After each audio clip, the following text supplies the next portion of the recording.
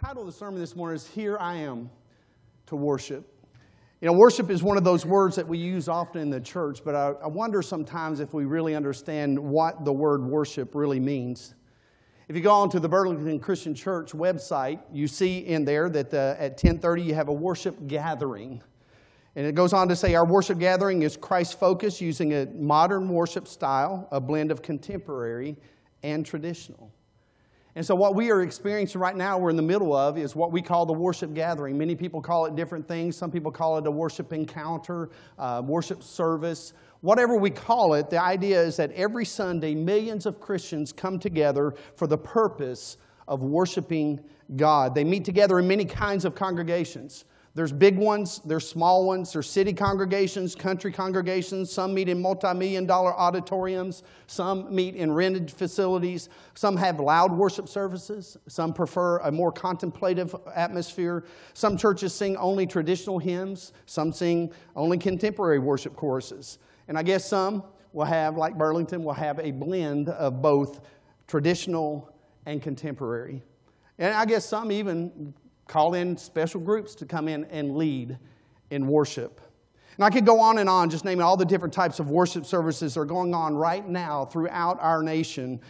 And in spite of all the differences, I believe that it comes down to one common denominator. And that is that we have all come together to worship Christ. All these worshipers fall into two different categories. Those that have a worshipful experience and those who simply go through the motions. And I believe that almost all of the ones that fall into that first category, those who have a worshipful experience, are the ones that fall, I guess, into the other category who just go through the motions, desire to be in that first group, which is to have a worshipful experience. I mean, why else would they come to church? And so when we come together in a group like this, and we call it worship, we're coming together hoping that we'll be able to focus our minds and our hearts upon Christ. But there are so many obstacles for us to be able to do that. And so we're sitting here and we're listening and we're participating in worship with the songs that we're singing, and yet our minds are somewhere else. We're thinking about some of the challenges that we have maybe this week at work. We have other things that are going through our minds about family issues that are going on in our home and things that can get us sidetracked and keep us from focusing upon Christ and what He has done for us. And so what I want to do this morning is I want us to go back and I want us to look at something that happened with Isaiah. And before we do that, I want to give you some background material because I think it will help us to understand what Isaiah encountered, but not only did what Isaiah encountered, but kind of the circumstances of the times. And because of the circumstances of the times, I think that Isaiah did something that we need to do. So let's go back and look at the history of this. Isaiah and his people had lived through some good times under the rule of the king at the time, whose name was Uzziah. Now, Uzziah had come to the throne at the age of 16. So he's pretty young when he came, and he ruled for 52 years. Now, King Uzziah reigned during the ministries of the prophets Hosea, Isaiah, Amos, and Isaiah. And the Bible says that King Uzziah did what was right in the sight of the Lord. And as he did the things that were right in the sight of the Lord blessed him. And so it goes on to say that he did what was right in the sight of the Lord just as his father Amaziah had done. And again, as long as he followed what the Lord wanted to do, God was going to bless him. Prosperity was enjoyed in all areas of his life. First of all, politically, Uzziah's leadership had resulted in amazing successes. His armies had won over some pretty formidable foes in the Philistines and the Ammonites. His projects and programs were successful. He built towers, dug many cisterns because he had much livestock, the Bible says. And he had those in the plain. He had people working his fields and his vineyards, and he could do nothing wrong. What an enviable position he had militarily. Uzziah's leadership was superb.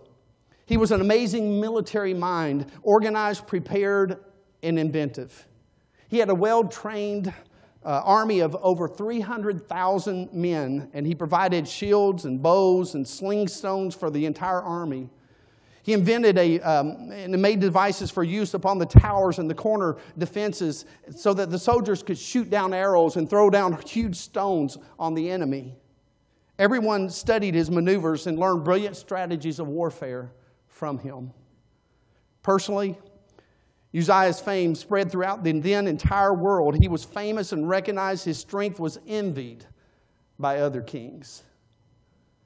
And because of all this success and the view that people had of Uzziah, he became very proud.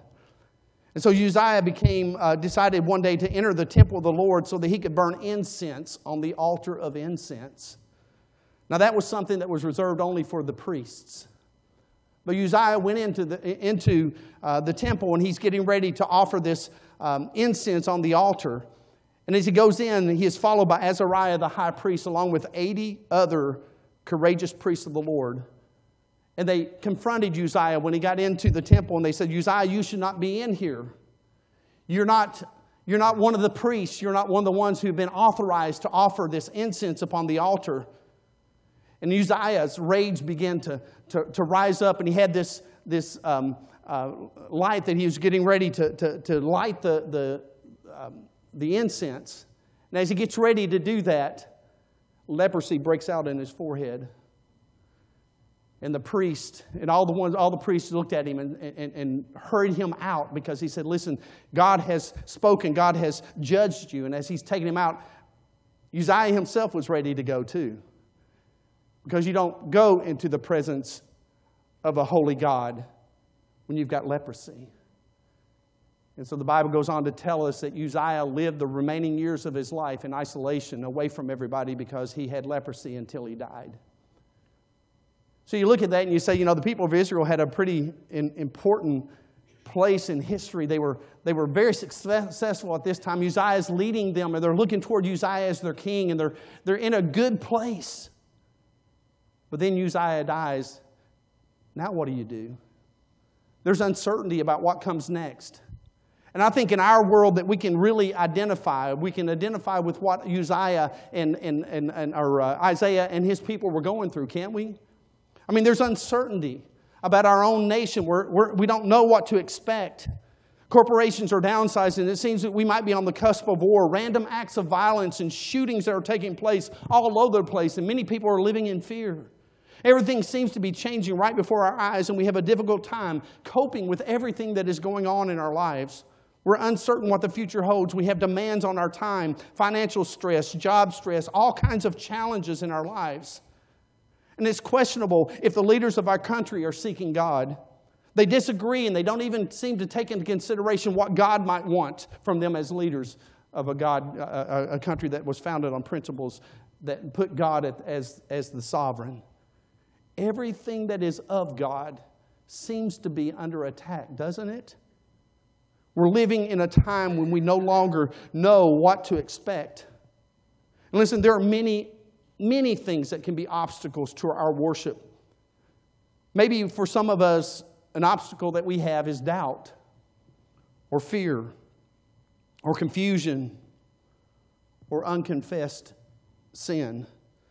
Whatever the cause, there are many Christians who want the worship service to be a dynamic experience, but week after week they go home feeling empty and bored. And the amazing thing is that there will be people that come and they go home feeling empty and bored, and in the same service there will be people that will leave saying, man, that was a great worship service, wasn't it? Good to be in the presence of God. One pastor told of two diametrically opposed opinions that he heard one Sunday after the exact same worship service. He said the first one was a new member that came through, and that new member came through, shook his hand and said, Pastor, that was one of the greatest worship services I've ever been in. I really felt the presence of God. And an old-time member came through and said, you know what, the instruments ruined worship for me this morning. And the pastor said, could you believe that they were in the same worship service? And I want to just point this out, that the first element that we need to understand, the most important element in our ability to worship God, is the heart of the person worshiping. Jesus said in John 4, but the day or the hour is coming and is now here when the true worshipers will worship the Father in spirit, in truth. For the Father is seeking such people to worship Him.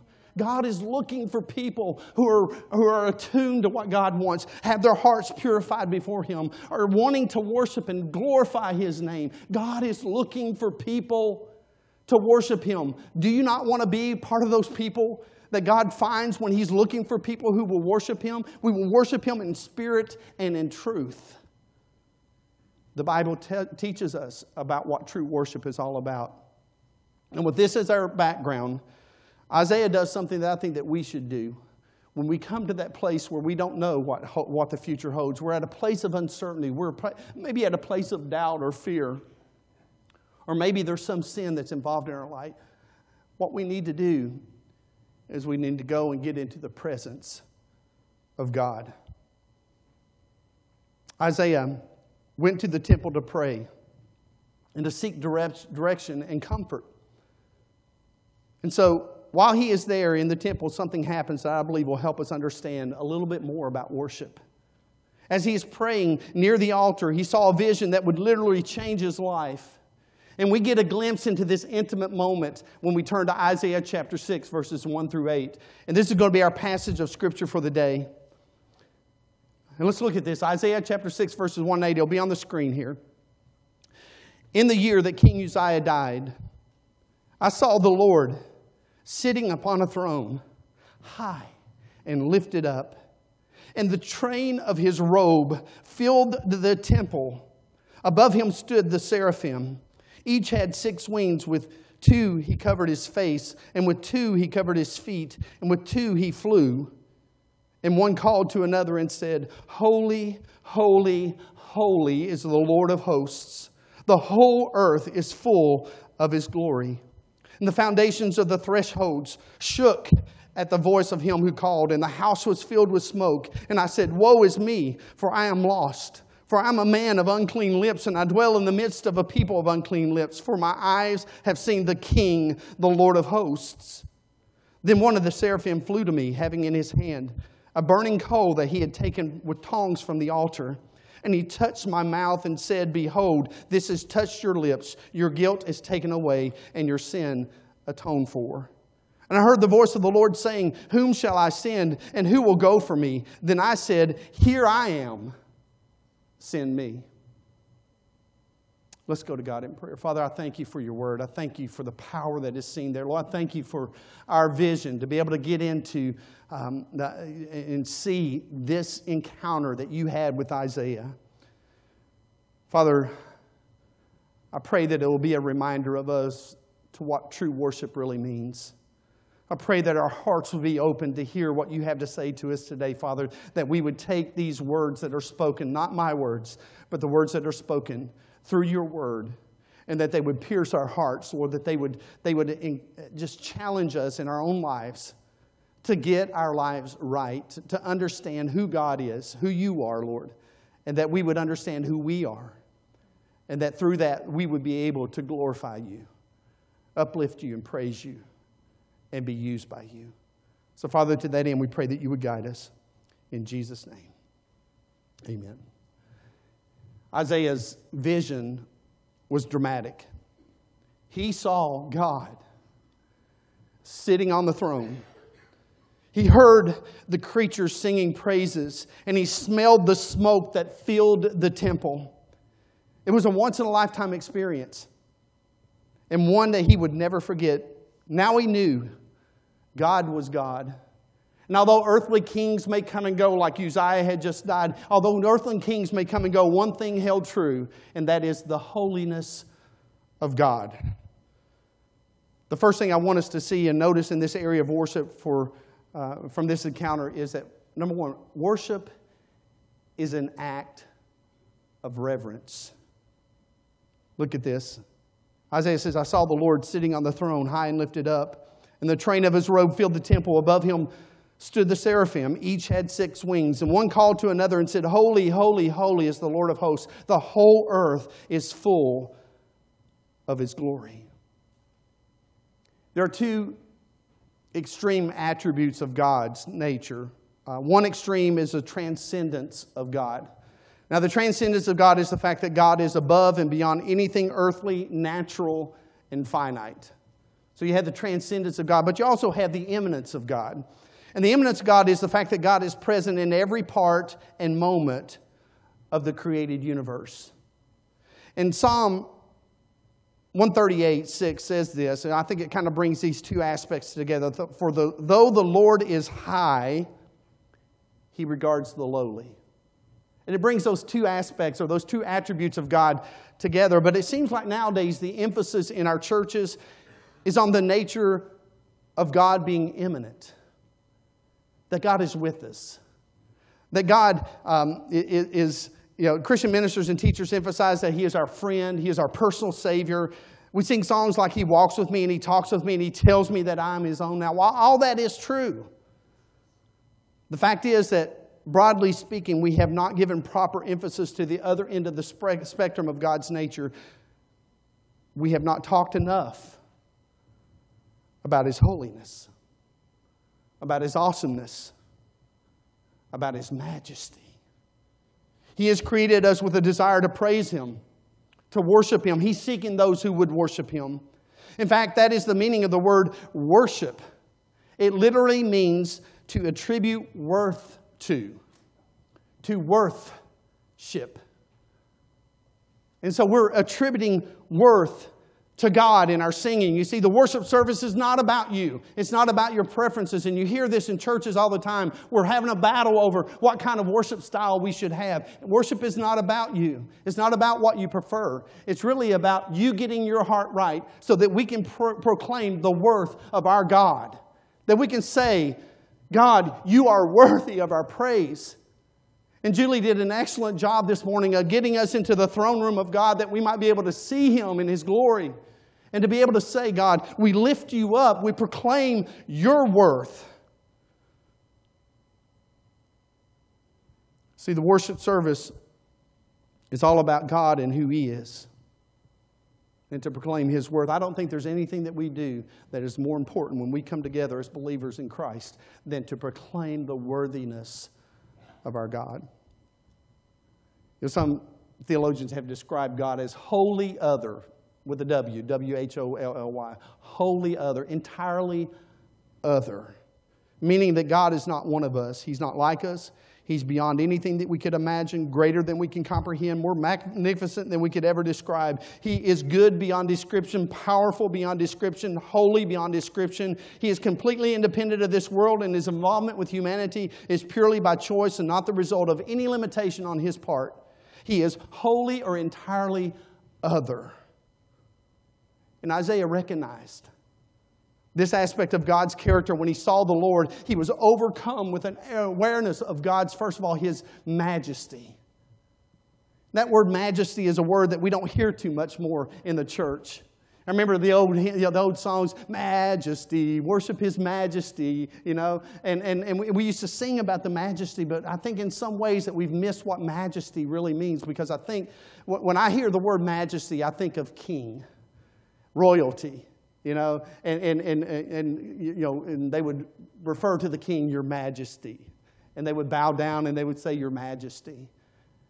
And when you think about that, Isaiah is dealing with a people who have looked toward a king, King Uzziah, for all these years to lead them. And he has led them. And every time that he looked for God and tried to seek God and His desire, he was successful. And people looked up to him. And they probably bowed down to him and said, Oh, king. But Isaiah comes into the throne room of God. And he says immediately, listen, I saw the Lord sitting on a throne. Now, I've seen Uzziah sitting on his throne, but this was different. This is something different. He was sitting on His throne, high and lifted up above all kingdoms, above all the kings, above everything else. I saw God sitting upon His throne. And he recognized the majesty of God, that God was so much more than any earthly king that they had ever seen. He also recognized God's greatness. The next word, the word greatness. And he said, and the train of His robe filled the temple. I don't know if you've read all about Solomon's temple, but Solomon's temple was magnificent. David wanted to build this temple for God, but God said, no, you're a man of blood, you can't do it. But David made all the preparations for his son Solomon to be able to build this great structure, the temple. And if you listen to it described, you realize that the temple was a great, great structure. It was huge. It was beautiful. It was ornate. And then Isaiah, when he's trying to describe God, says, listen, you think this temple is great? I saw the Lord. And his train, the train of his robe, filled the temple. I mean, just the train of, I'm not talking about him. I'm talking about the train of his robe filled the temple with his glory. And Isaiah recognizes the greatness of God. Then he goes on and he sees the supremacy of God. Above him stood the seraphim. Now, the seraphim are heavenly creatures. And I read one commentary that said, hey, they covered their face and they covered their feet, and with 2 wings they flew. They had 6 wings. And the reason they cover their face is because they can't look at the holiness of God.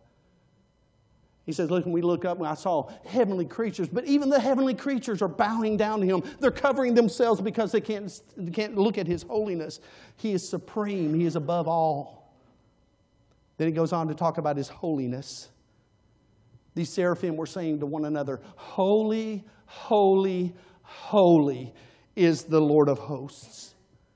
And listen, when we send an email or we kind of communicate to somebody in print, what we'll do is, man, we'll bold that thing, we'll italicize that thing, we'll capitalize that thing, we'll do exclamation point at the end, and we let people know, man, we're emphasizing this. And the way that you emphasize something in the Bible is you repeat it. And the seraphim are saying over and over and over again, holy, holy, holy is the Lord Almighty. And he also recognized God's glory. He said not only does his train fill the temple, but the whole earth is full of his glory. I don't know, man. I can only imagine what Isaiah felt in the presence of God himself. But you see, worship begins with reverence for God. This means having the right attitude towards God. He is not the big guy or the man upstairs or some impersonal higher power.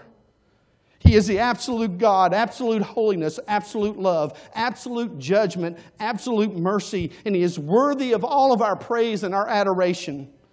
In Revelation 1, when John was in the presence of Jesus, the Bible says that he fell at his feet as dead. Amazing. Can I say this morning that we have lost our reverence for God? We've lost our reverence in this country. We've lost this reverence in our churches.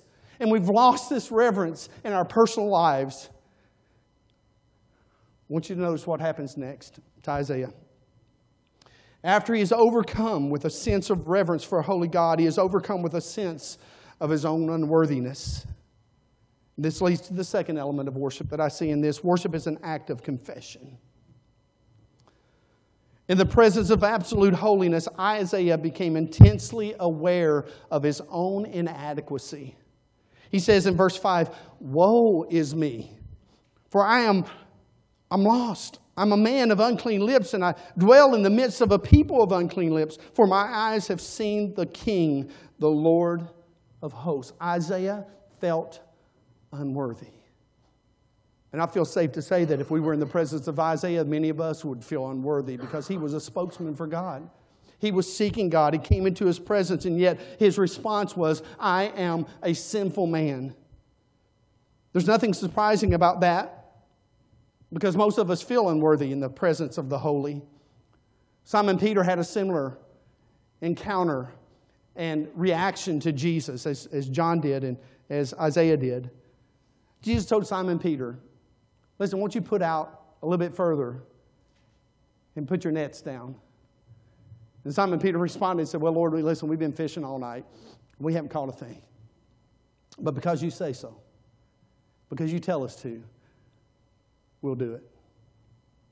The Bible goes on to tell us that their nets engulfed such a large number of fish as they were pulling the fish into the boat, the nets began to break. Not only that, there were so many fish involved in that as they brought the fish into the boat began to sink. And then the Bible tells us that Peter fell on his knees before God, saying, "Depart from me, for I am a sinful man, O Lord." You see, the closer you get to God, the more unworthy you feel. Many people have said to me, "I'm trying to live a Christian life, but it just seems like I'm not getting anywhere." Listen, the closer you get to God, the more you see your filth. Here's Isaiah, a great prophet of God, but he came into the presence of God and he confessed. First of all, he said, "Listen, I am unworthy. Woe is me. I have nothing to stand on. In the presence of a holy God, I have nothing to offer. I don't have any excuse. Woe is me. I'm lost because I've sinned." He said, listen, particularly, I'm a man of unclean lips. Listen, those lips were proclaiming the Word of God. I don't know exactly why Isaiah picked that particular thing, but he realized in the presence of God that even his lips were unclean before a holy God. And he said, "I am sin because I am by nature a sinner." He said, "I dwell among a people of unclean lips." Isaiah recognized that his guilt was genuine. He recognized that he was guilty not only because he was unclean, but because he lived with a group of people that were unclean as well. Isaiah's response to this awareness of his own worthiness was just like Simon Peter's: confession.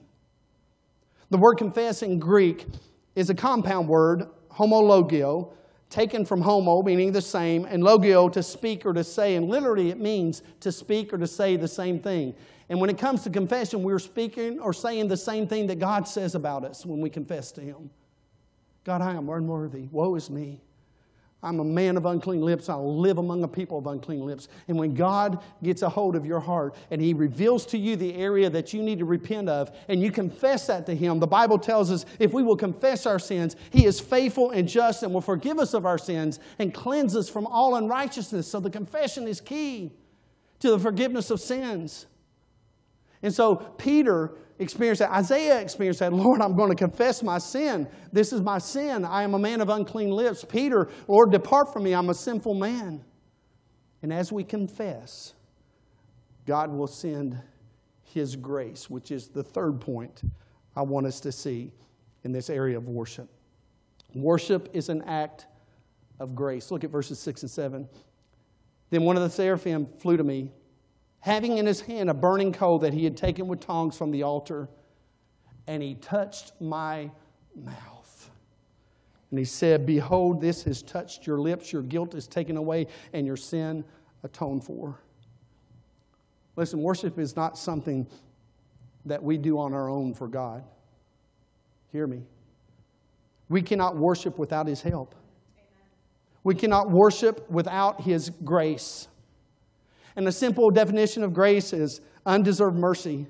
When Isaiah admitted his own sinfulness, the angel touched the coal to his lips. And this is symbolic of what Christ has done for us. The thing that he confessed to God is the thing that the angel took the coal and touched and said, "I've cleansed that."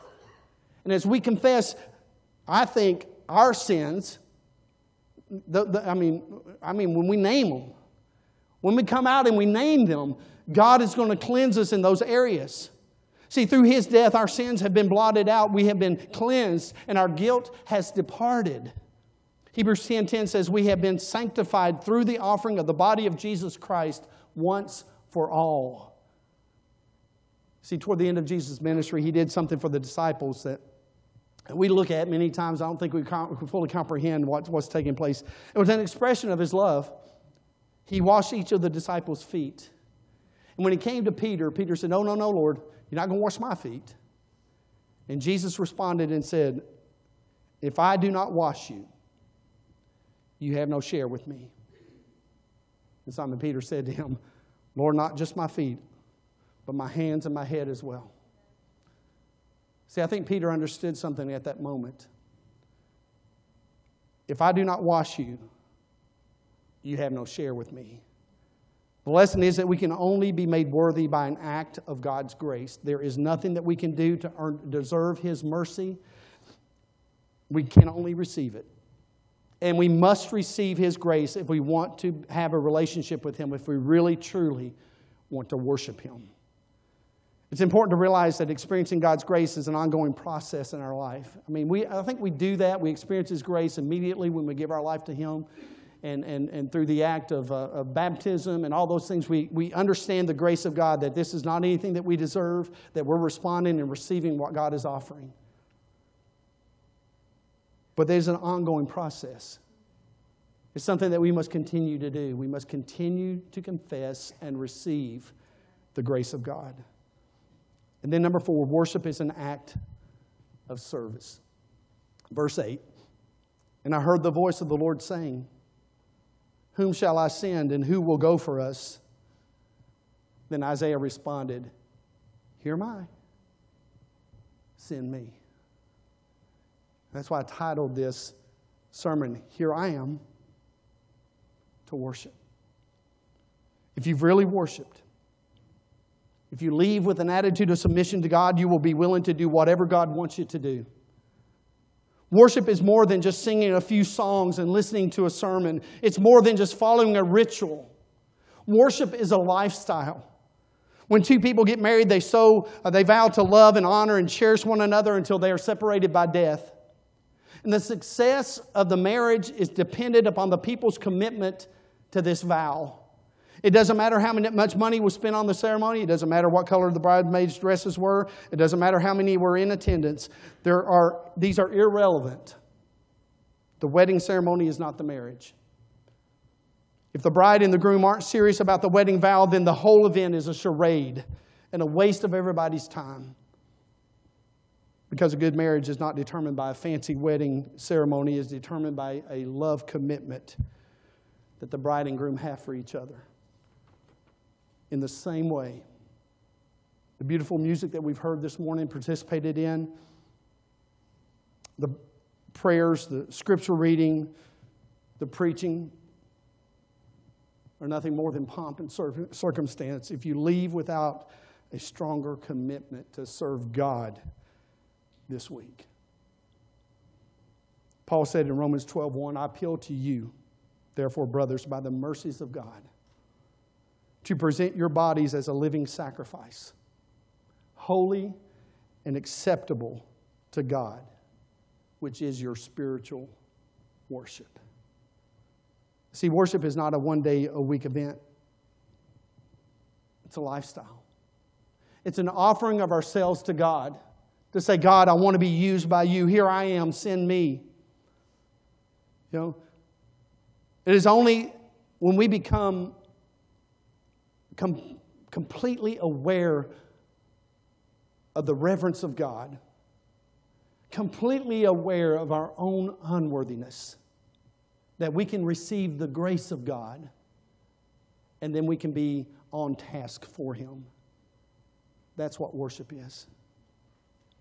In conclusion, let's read this right here. True worship begins with a clear vision of who God is, reverence, a proper perspective of who we are, confession, an understanding and acceptance of God's grace, and an offering of our lives in service. So what are the next steps? If I really want to understand what it means to worship, and God is seeking those who will worship Him in spirit and in truth, if I'm going to be included in that number, what are the steps I need to take? Number 1, we need to see God in His full glory.